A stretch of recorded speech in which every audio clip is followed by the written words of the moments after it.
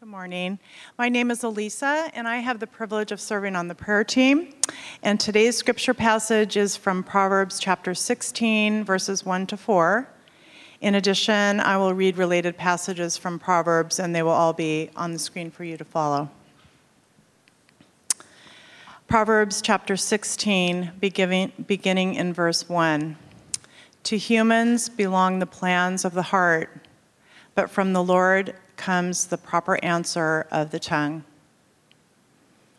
All a person's ways seem pure to them, but motives are weighed by the Lord. Commit to the Lord whatever you do, and he will establish your plans. The Lord works out everything to its proper end, even the wicked for a day of disaster. In their hearts, humans plan their course, but the Lord establishes their steps. There is a way that appears to be right, but in the end, it leads to death. The integrity of the upright guides them, but the unfaithful are destroyed by their duplicity. The plans of the righteous are just, but the advice of the wicked is deceitful. The way of fools seems right to them, but the wise listen to advice. Plans fail for lack of counsel, but with many advisors they succeed. Listen to advice and accept discipline, and at the end you will be counted among the wise. Many are the plans in a person's heart, but it is the Lord's purpose that prevails. A person's steps are directed by the Lord. How then can anyone understand their own way? This is God's word. Thanks be to God. Thank you. Hello, everyone. It's so good to be with you all. Yes, thank you so much. I'm only here because I was promised a free mug, and so I was like, I'm definitely saying yes to this. It's good to be with you, as Tim was saying. I was in the room when this church was dreamed up for and prayed for. In the room with the elders at Reality Carpinteria when we were deciding, should we start Ventura from Carp? And I was in this room writing on the walls prayers and in prayer meetings when this was just an empty warehouse. And as Pastor Tim said, I was in here the very first Sunday this church started. And it's really good to be with you here today.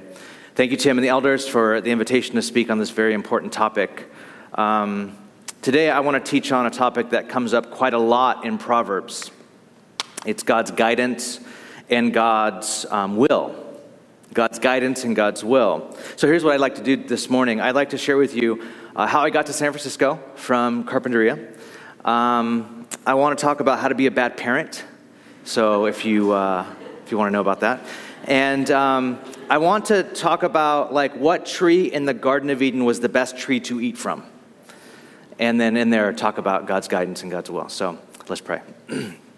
Lord, I pray this morning that you would give me your mind, that's possible, the mind of Christ, your heart, God, for this congregation, specifically those who are in the room now. And give me unction in your Spirit's leading as I talk about wisdom. May the words of my mouth and the meditation of my heart be pleasing to you, O God. In Jesus' name, amen. So I was led to start a church in San Francisco through my love for shoes. Shoes. It was 2008. My wife Ashley and I were living in Carpinteria. We were the next in line to plant a Reality Church. We had moved there from Bakersfield, California. Anyone in Bakersfield? Come on. Someone? 2 people. 3 people. We got out, y'all. Us 3. So we're living in Carpinteria. We were next in line to plant a Reality Church. The problem was we didn't know where we were going to start a church. As history goes, Tim knew that he was going to LA. Josh, who planted in Stockton, Reality Stockton, knew he was going to Stockton. But Ash and I moved to Carpinteria not knowing where we would plant. So I prayed, and I asked God, and I asked others, and I asked for a sign, I asked for a vision, I asked for a prophecy.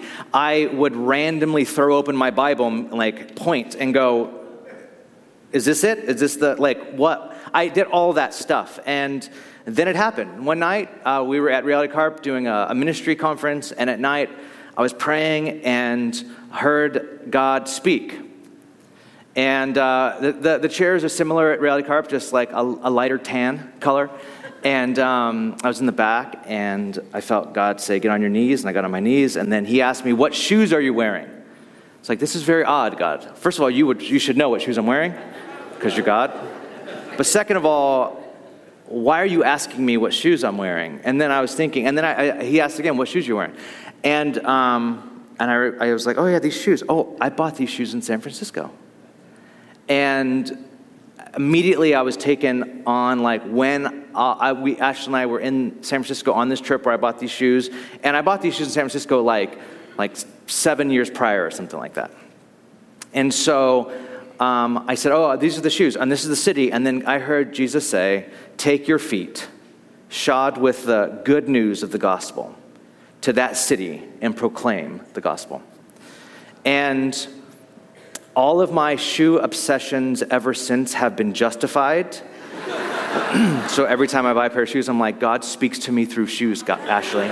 So I don't know what to say. Take this up with God. Honestly, though, I wish life was like this all the time.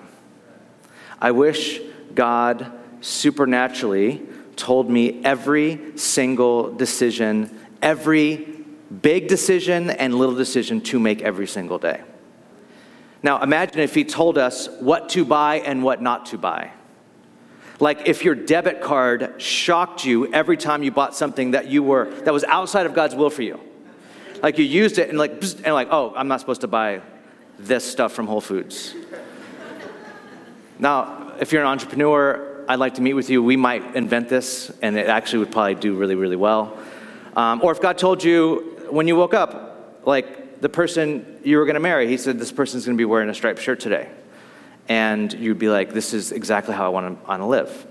Now, there are stories out there of people like this that I know. People in the church pray for this stuff all the time. Like, for every little decision, God lead me, God lead me. And the thing is, it sounds so holy. It sounds very, very holy.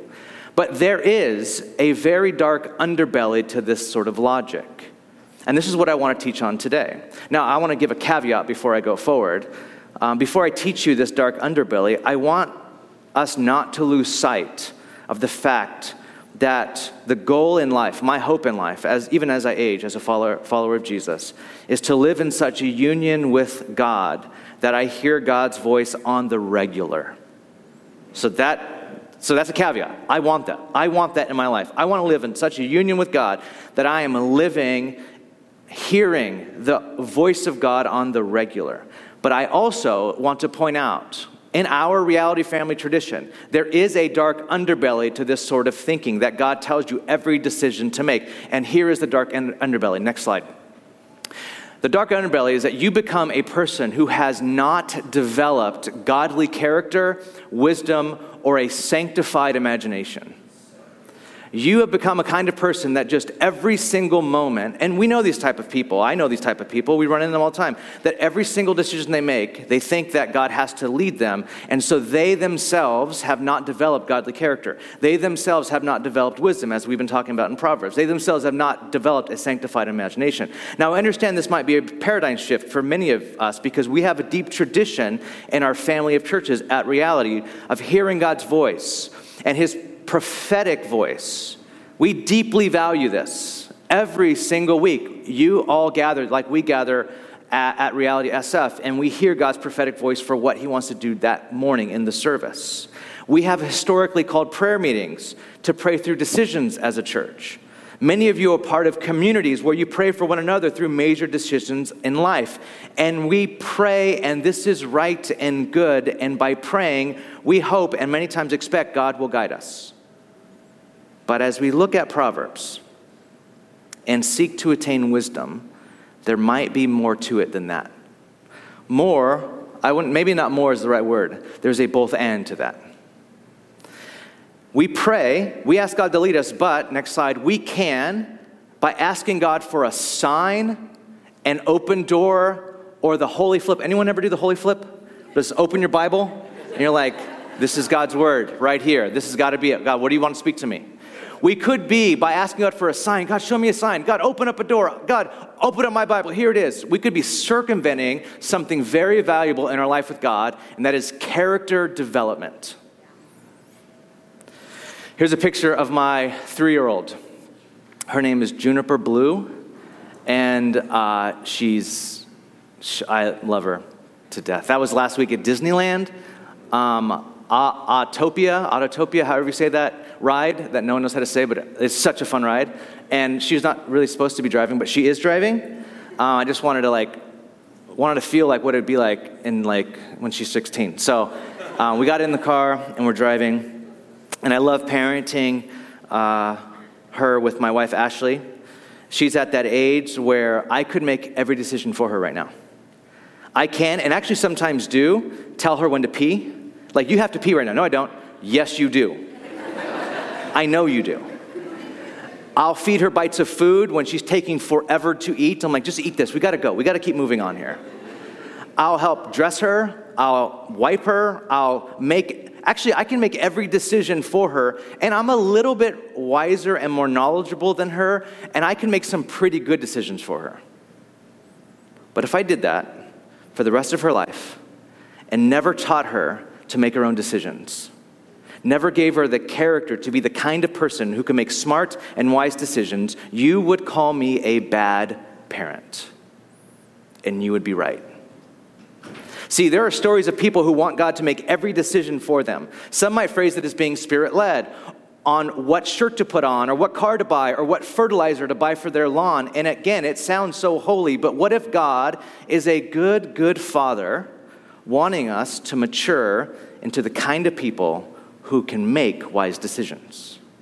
What if God's hope for us, his children, was to become the kind of people who knew how to rule and reign on this earth as his image bearers, making decisions that add to human flourishing, that take care for the planet he's given us to steward, and to, through our actions and decisions, show what God is like in the world. Now, I'm not saying that's apart from God, but in relationship to God, knowing his character, yet making wise decisions as free-willed creatures, both and. Now, I'd like to posit something. When we say things like, God, just tell me what to do, or God, just give me a sign, or God, show me the way, what you might be saying, I'm not saying that you do this, but what we might actually be saying is that we don't want to put in the hard work of knowing God's character and growing in our own character to make good decisions for ourselves, and we want someone else to choose for us. Because let's be honest, that would be way easier. It'd be so much easier to flip a coin to know God's will or to get a word from God. But there is no character or maturity required for that. See, in the New Testament, we're never actually told to seek God's will. Rather, we're told to seek God's kingdom and do God's will. There's a big difference. Now, I don't want you to mishear me. God does have a will. I'm not saying that God doesn't have a will. God does have a will. God does have a plan. And sometimes we don't know what God's will or plan is. Look at James chapter 4, verse 13. James says it like this. Now listen, you who say, today or tomorrow we will go to this city or that city, spend a year there, carry on business, and make money. Why? You do not even know what will happen tomorrow. What is your life?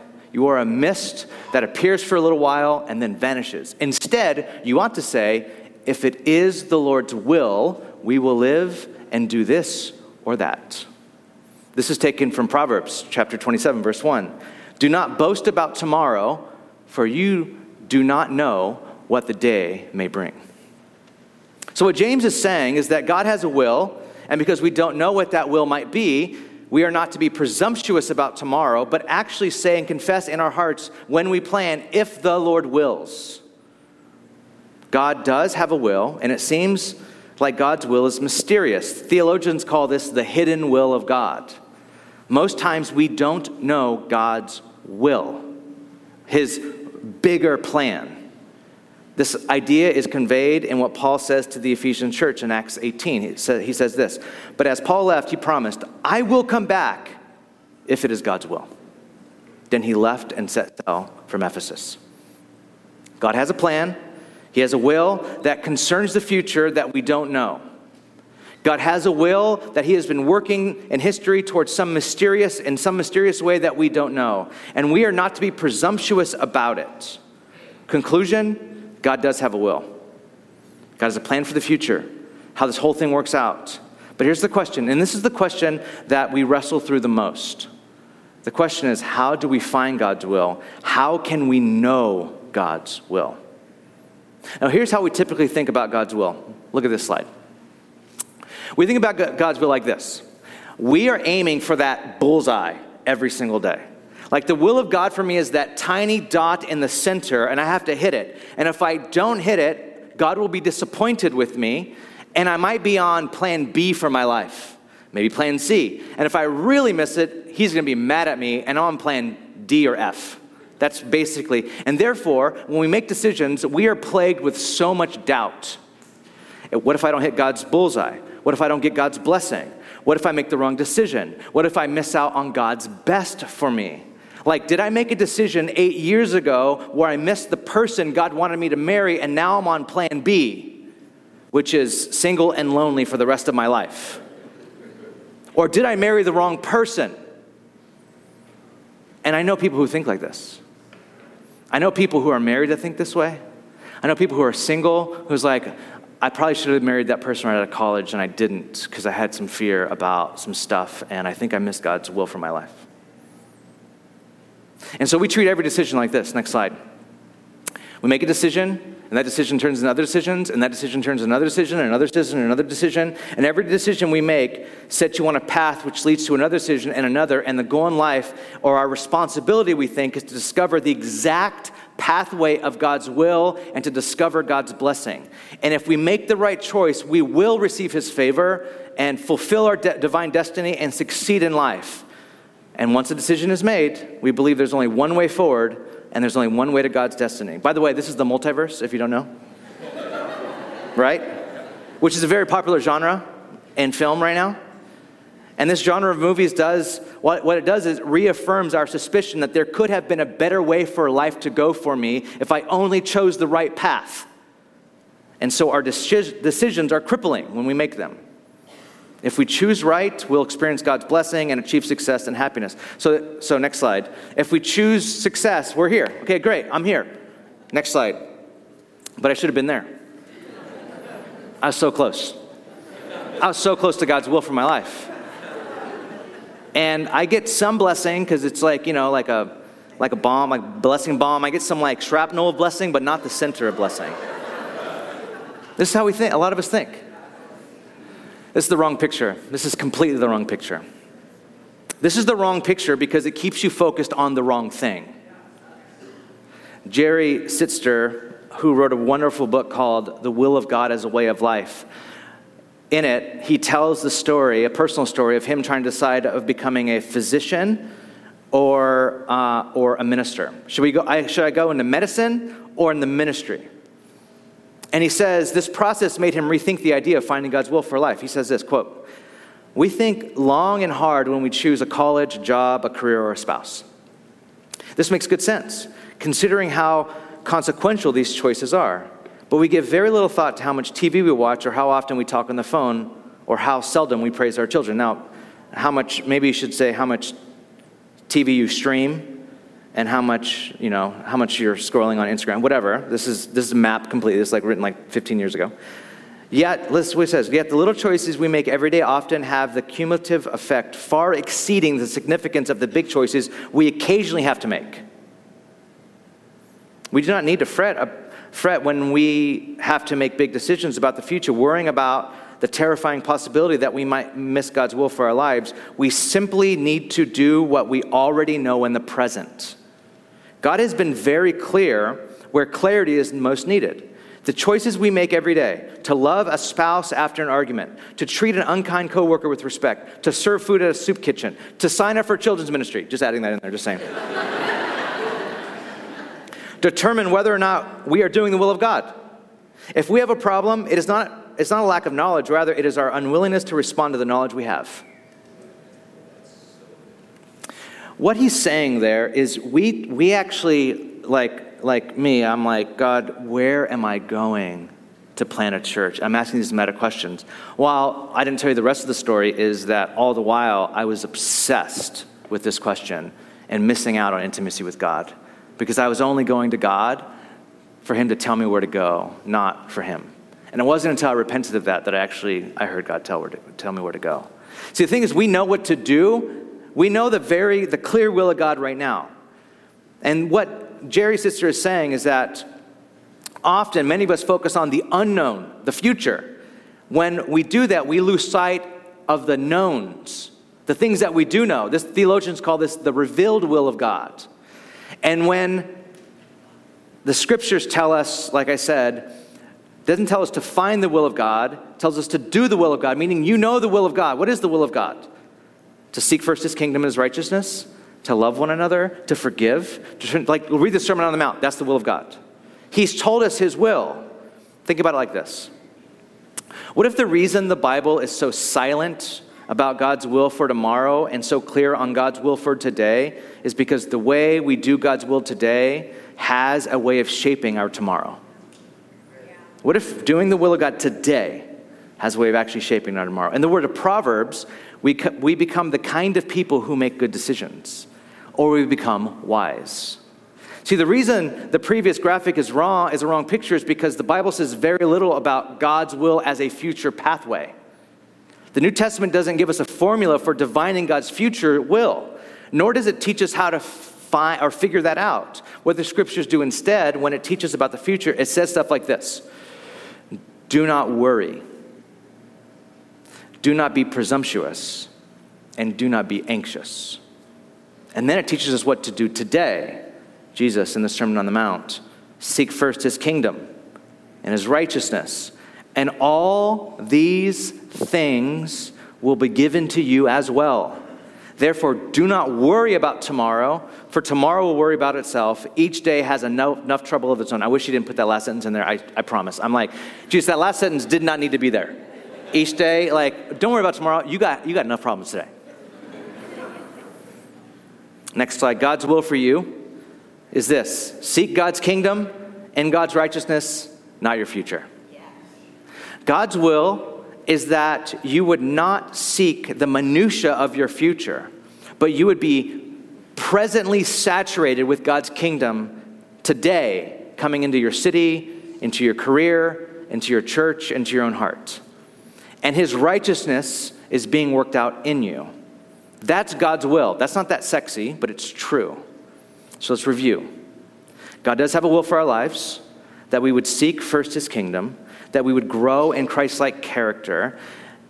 When you look at the will of God statements in Scripture, it usually has to do with Christ-like character, like 1 Thessalonians 5 type of stuff. This is the will of God for you, to be thankful, to give thanks.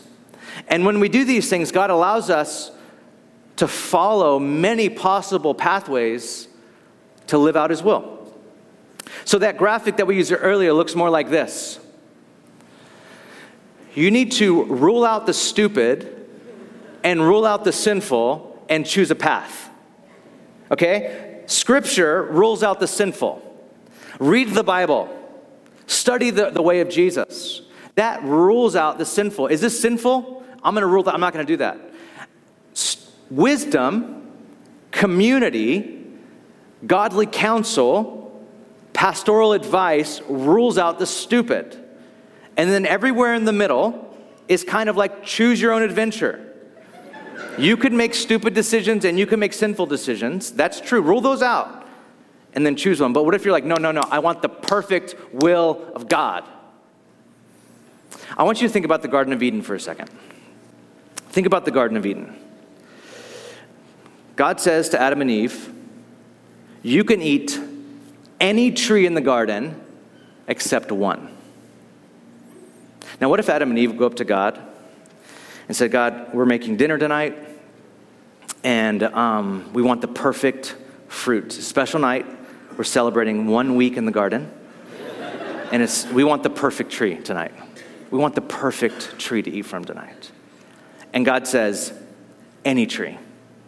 It's like, oh, I know, any tree. But what's the perfect one? And God say, just not that one. Don't eat that one, but all the other ones are my will for you.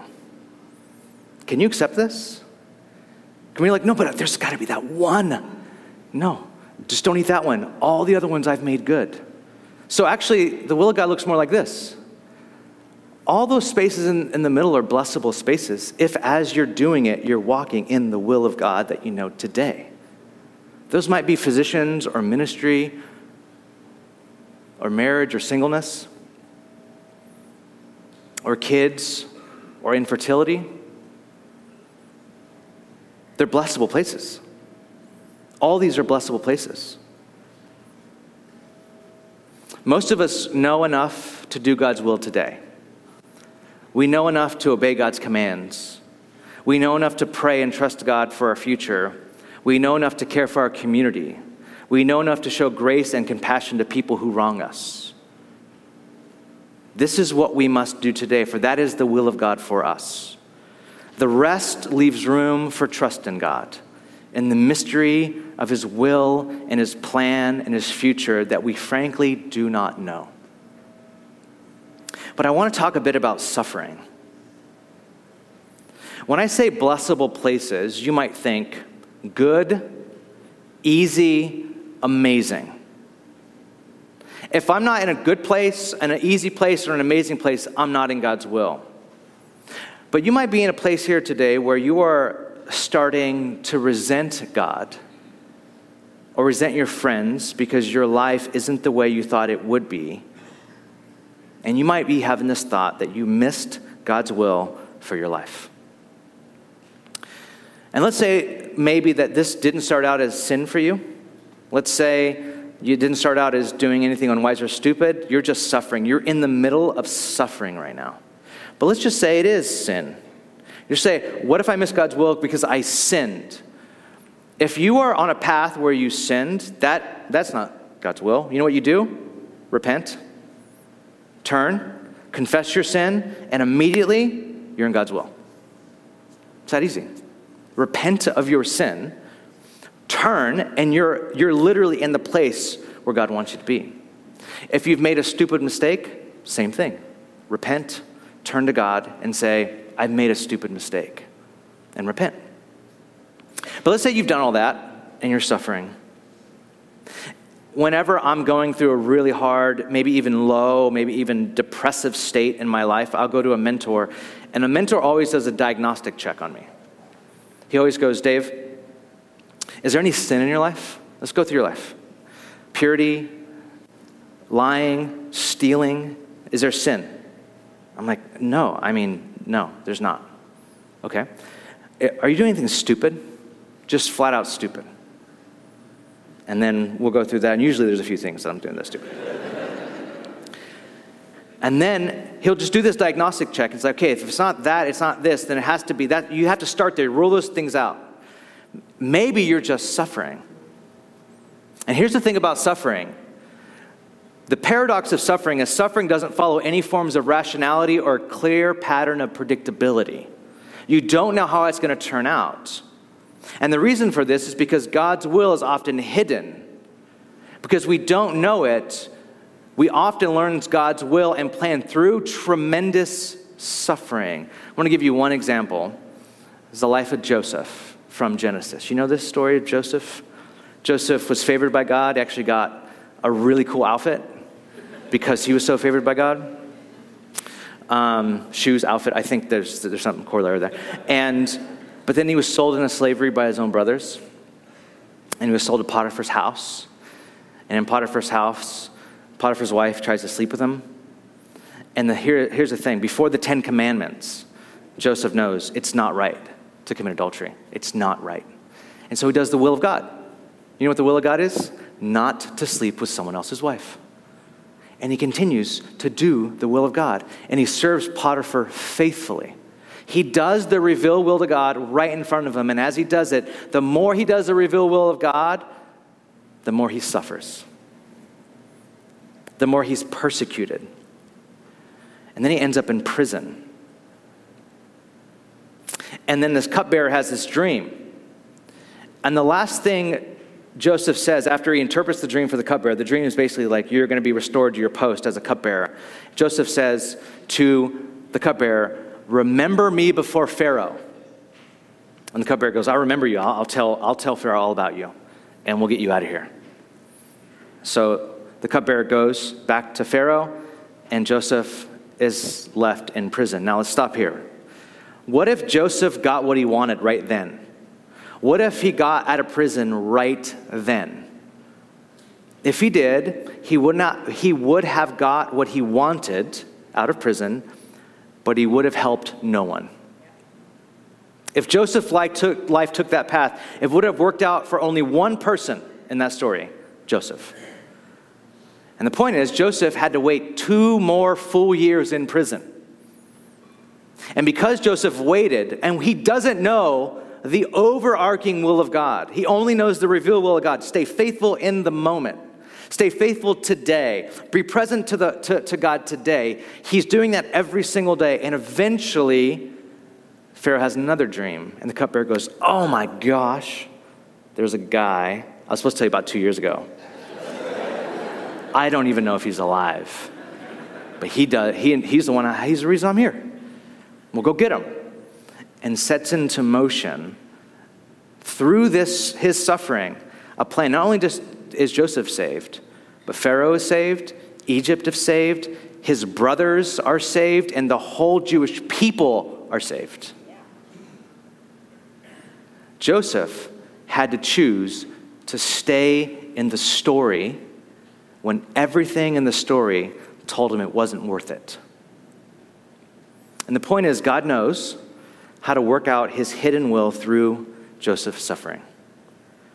What is meant for evil, God knew how to use for good. Now, I don't know exactly what God is up to in your life. I couldn't tell you the overarching will of God for your life. In my life, I have gone through so many dark seasons where the only thing I can do was hang on, when even doing that was really hard to do. But I know that God is working redemption and a redemption narrative, even if you do not see it. So my encouragement to you, if you don't know what God's will is, you don't know how he's working out his will through your suffering, is to hang on. Because as we're faithful every single day to the revealed will of God, he will ultimately work out his plan. If not in this life, then the next life. Let's pray.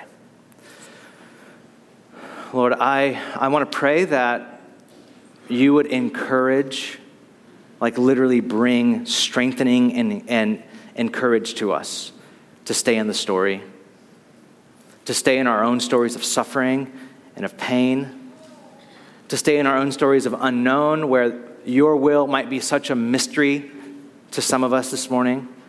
The only thing that we know is to hang on, to remain faithful, to be thankful in every situation, to forgive, to love, to repent, to turn. These are the things that we know today. I pray that we would do the things that we know, and that you would be working out your redemptive story in every single life here.